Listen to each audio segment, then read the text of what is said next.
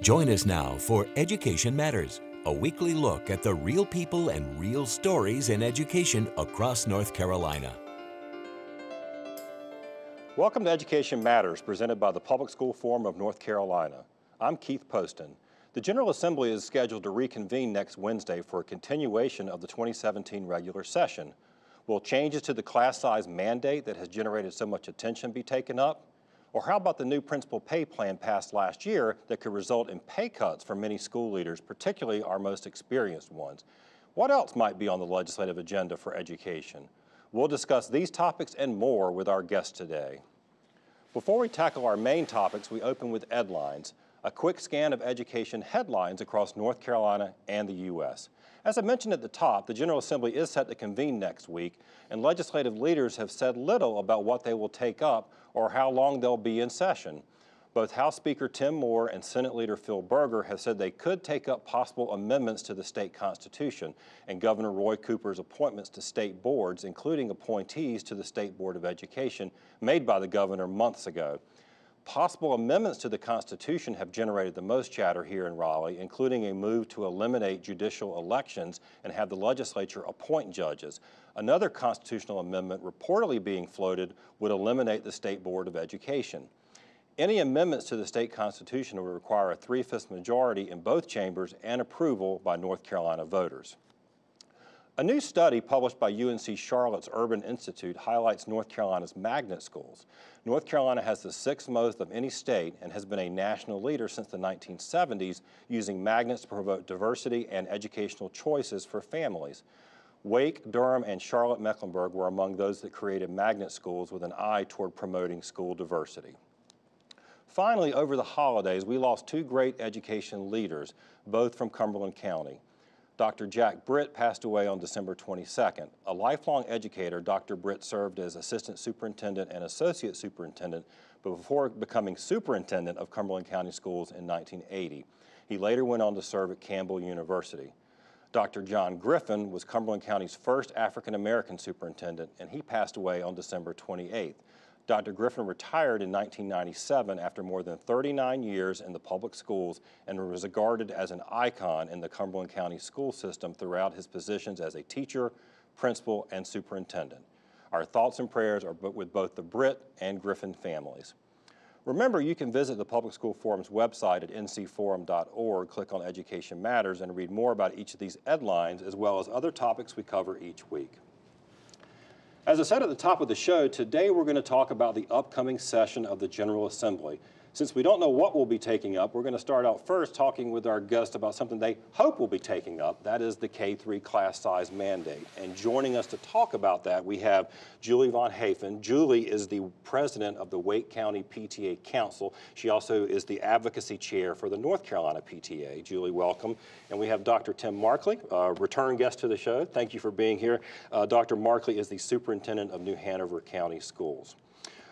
Dr. Markley, I'm going to start with you. There are always a number of legislative issues that affect the classroom, but at this point right now it seems that the class size issue has been topping the list. It's certainly been generating the most attention. Can you give us a sense of how that mandate has been affecting New Hanover County Schools? Sure.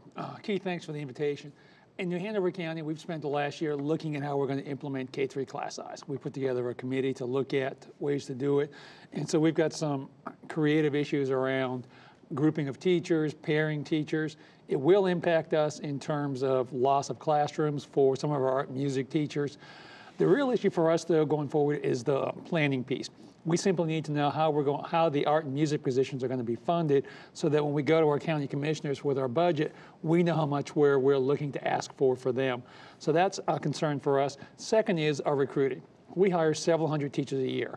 So with a class size reduction, we're going to be looking for more teachers. And our concern is where we're going to find those highly qualified teachers. And it's January, obviously. It's already, you're midway through the school year. This will be the time that you really would like to already know, so have some certainty, right? We're in our planning process right now, budget-wise. So we're looking at what our ask is going to be, and there are some legislative mandates of when you have to go to the county commissioners. So the sooner that we can clear up what the funding mechanisms are, the better off we're going to be in New Hanover. Right. Now, Julie, it's as I mentioned, this class size mandate has gotten a lot of attention, and frankly, parents have been some of the most visible and vocal, certainly seen it in the news here in Wake County, but really across the state. Why are parents so engaged in this issue?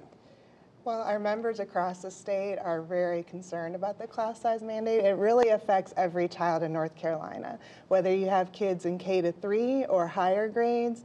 With the funding shifts of moving teachers to the K-3 space, we feel like it's going to affect kids all across North Carolina.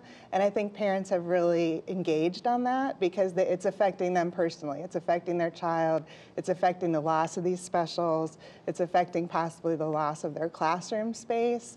It's affecting their teachers. And I think the teachers are sharing that with the parents, and then the parents are getting engaged on the issue. Now, you mentioned this, and I can ask Dr. Markley about this too, but it's not a K-3 issue only. It's what you're hearing from parents and also from the schools is the concern that it's a ripple effect up through grades 4 and really up through 12. How does that? What are you hearing about that from your members? Well, so this year, I mean, there was already a gradual phase-in of the class size mandate. So here in Wake County, we're especially seeing classrooms in 4th and 5th grade, particularly, that have students upwards of 30 to 35 kids in a classroom. That's not good for our kids. It's not good for the teachers because they're dealing with a lot of those discipline issues that arise when you have that many children in a small space. As far as middle and high school, we've heard that if funding needs to be shifted to the K-3 space, that schools especially that offer electives and things like that, optional classes, those will disappear in middle and high school to shift the funding down to K-3. Right, and that's something that, I don't know if that's happening in New Hanover County, but I've heard that as well, that the concern is, you may not even see the impact directly. It's just things won't happen. There won't be extra classes. There won't be another AP course added. Is that something you're having to look at? And particularly with 4th and 5th grade, when you start to have to put more students into that same building, more classes for the same number of students, it's going to put a pressure on 4th and 5th grade. So you're going to see larger classes in our district and across the state, because we all understand small class sizes are a good thing. But if it doesn't impact, if it's not small class sizes for everybody, then you end up creating these larger classrooms in the upper grade, and it does have that ripple effect up the line. So we've got a real concern about what the impact will be beyond 3rd grade into those upper grades. Let me ask you this. This is something that this issue has been particularly hard to cover on this show because we don't seem to be able to agree on the actual facts. I mean, that's been because what we're hearing, I mean, you're one of many superintendents who've been on the show, who we've talked to, who are telling us this is a big issue. We don't have enough classrooms, we don't have enough funds, we can't recruit enough teachers. Legislators, particularly in the Senate, are saying this is a made-up issue, that it's been funded, that this is that superintendents like Dr. Tim Markley have been using this money for something else. What's your answer to that? Well, I mean, and I can't speak for other superintendents. We've met all of the class size requirements the state has put down over the years. So when this comes down, it impacts us in terms of how we fund those extra special positions. The legislature has said that they're going to fund those, and I have every belief that they're going to do that. The question for us is how we do that so that when we go to our county commissioners, and they're great partners with us, we know we need this number of positions to continue what we're doing. So it's that uncertainty factor for us that's really the concern. Right. Julie, last word from you. What do you want to see happen? We want to see them take action to have a fix on this, and as Dr. Markley said, we need it quick because of the funding issues with going into next year, especially here in Wake County. We have year-round schools that are already planning on hiring and assignment decisions for July, and so waiting until May to the short session is just too late. So we really want them to take action soon. And so the action would be, I mean, obviously, I mean, there's a couple of things that could happen, right? You could just eliminate the mandate, right, and let the superintendents make their own choices. The other would be to properly fund it. Exactly, yeah. Restoring some of the flexibility on class sizes, I think, would help as well. Here in Wake County, we've heard that would help. Is that what you're looking for, too?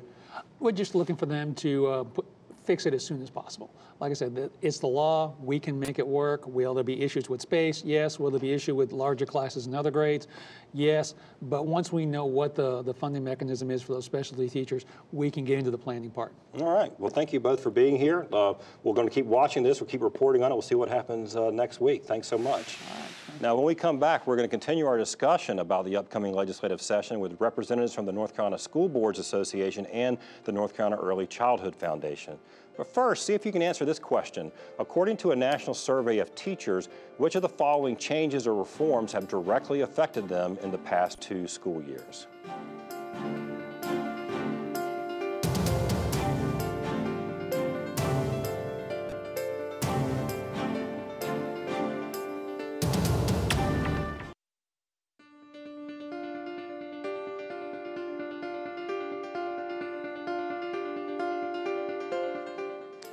Welcome back to Education Matters. Did you correctly answer E, all of the above? Nationally, teachers say they have felt the impact of all the changes listed, with changes to the teacher evaluation system as the most common change, followed by changes to their curriculum.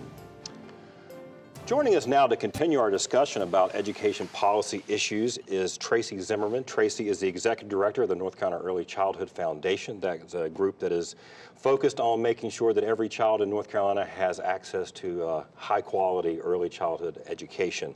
And next to her is Bruce Mildwurf. Bruce is the Associate Director of Governmental Relations for the North Carolina School Boards Association. There are, I believe, 116, I looked it up, school boards across the state.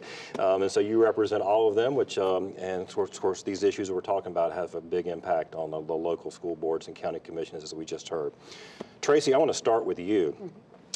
We were just talking about the K-3 class size mandate with our first 2 guests. Now, your group has, and others, have expressed concerns about the impact that this mandate may have on pre-K and early childhood. How does that happen?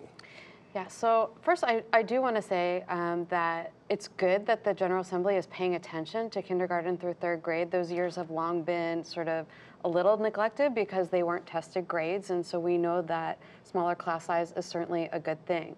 However, there's also a finite number of classrooms. There are a certain number of teachers that are in the pipeline, and there are huge capacity issues to make this happen. So if you have NC pre-K classrooms in a public school, and they need a classroom for smaller class size, you can't just magically make a new classroom appear. Something has to give.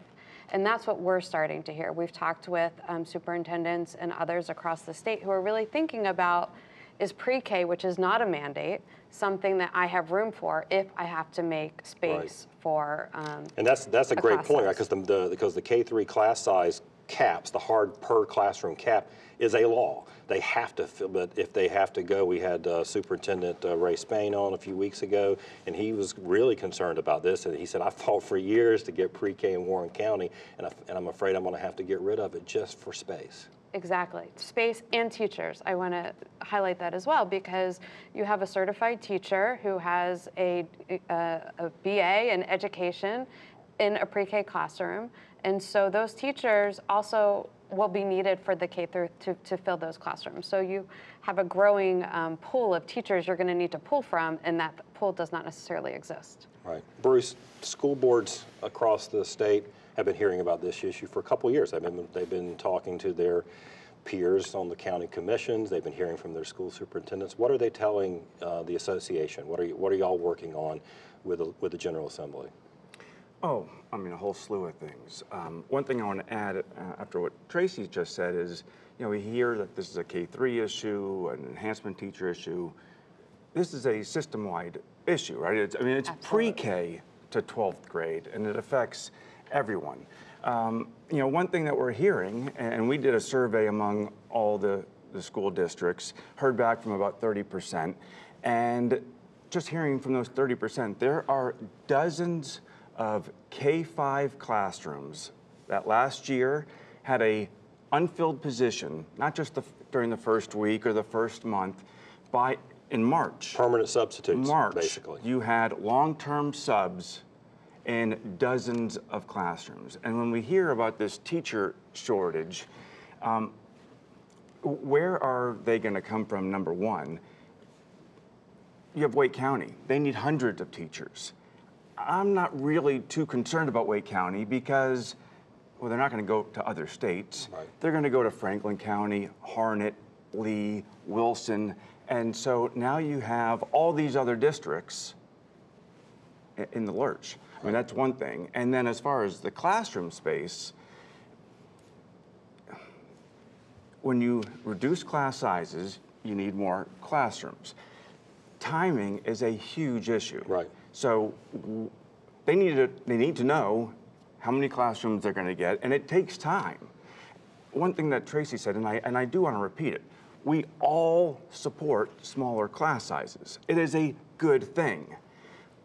But you can't just do it in isolation. Right. And that's what we keep hearing, and that's what we've tried to make the point on the show when we've had other guests on, is it's positions and it's also space. And all of those things take funding and they take time. And it seems like that we don't have either of those things right now. Well, I think that's right, and I think like any project, if you will, this is about growth, right? If you want to grow something, so you want to have fewer smaller class sizes. It's about how do you grow your system, if you will. You have to plan for it. You have to have stages that help you get there, right? So we need to think about, what do we need to do to build the classroom space? What do we need to do to build the capacity and the teacher pool? Which, by the way, goes well beyond pre-K through 12. We have it in childcare, where we need highly qualified teachers. And so what is our long-term plan, if this is our goal to have smaller class sizes, to achieve that? Right. Speaking of long-term, Bruce, I want to shift gears a little bit. Okay, on the bond. Go ahead, you can add in, then I want to talk about the bond. The General Assembly is starting to look long-term, and they are putting policies in place to bring more teachers online. Right.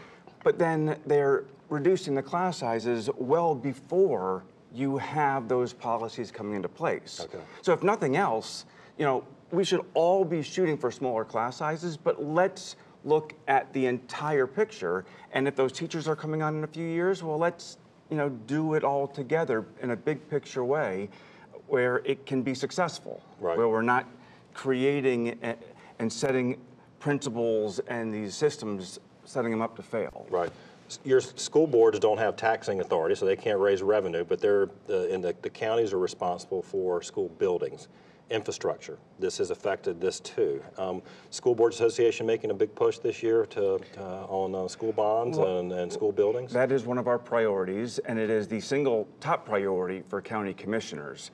And that's what we're talking about in the K-3 class size. We need to look in totality. And so if we need more classrooms, before this issue even came up, statewide, over the next 5 years, we're looking at an $8 billion need for school construction.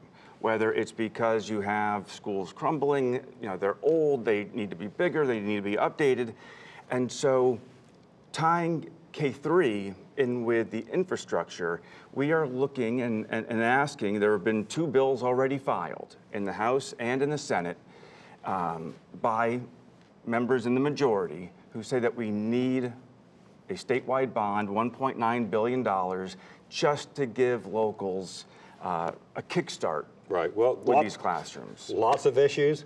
Not lots of time left. So thank you both for being here today. We're going to keep talking about these issues. I hope you'll both come back as this session or whatever in the next session. And of course, we still have a short regular session in May. So thanks for what you do and thanks for helping us understand these issues a little bit better. After the break, this week's Leadership Spotlight.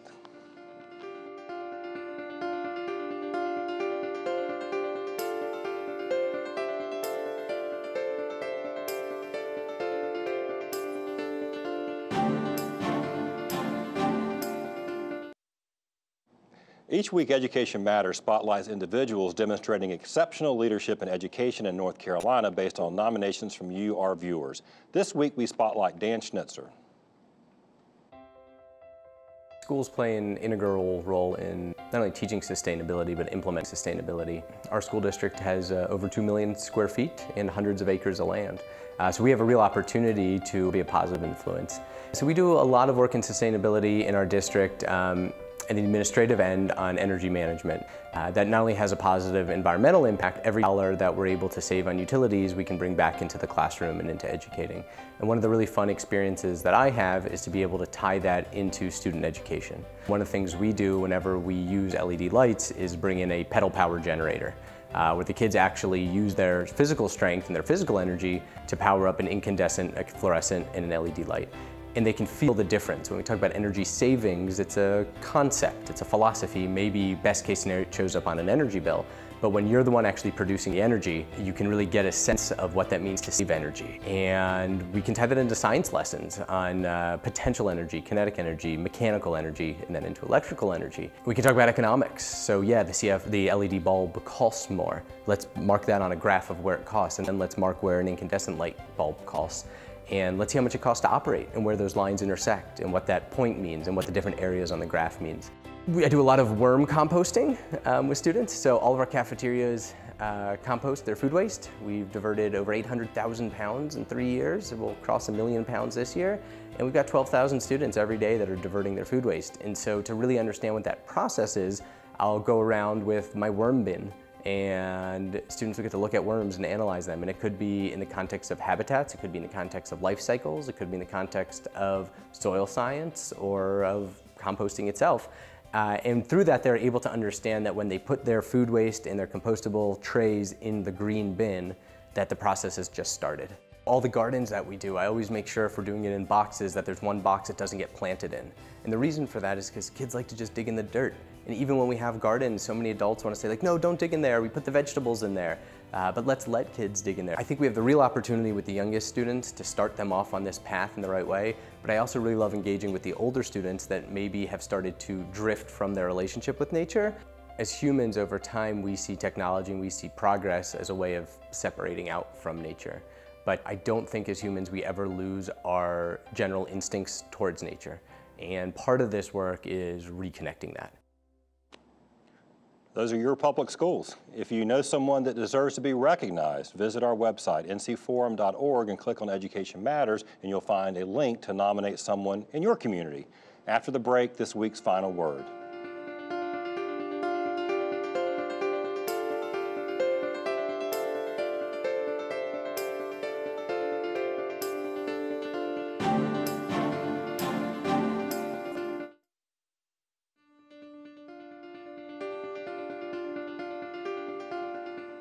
It's a new year of Education Matters. We'll certainly have no shortage of topics to cover when it comes to education policy, what with the upcoming legislative sessions we discussed today and the regularly scheduled short session set to begin in May. We can also expect significant legal activity affecting education, including the North Carolina Supreme Court taking up the State Board versus the State Superintendent and General Assembly lawsuit. There are also two major school funding review efforts underway: a legislative task force on education finance reform, and the Governor's Commission on Access to Sound Basic Education.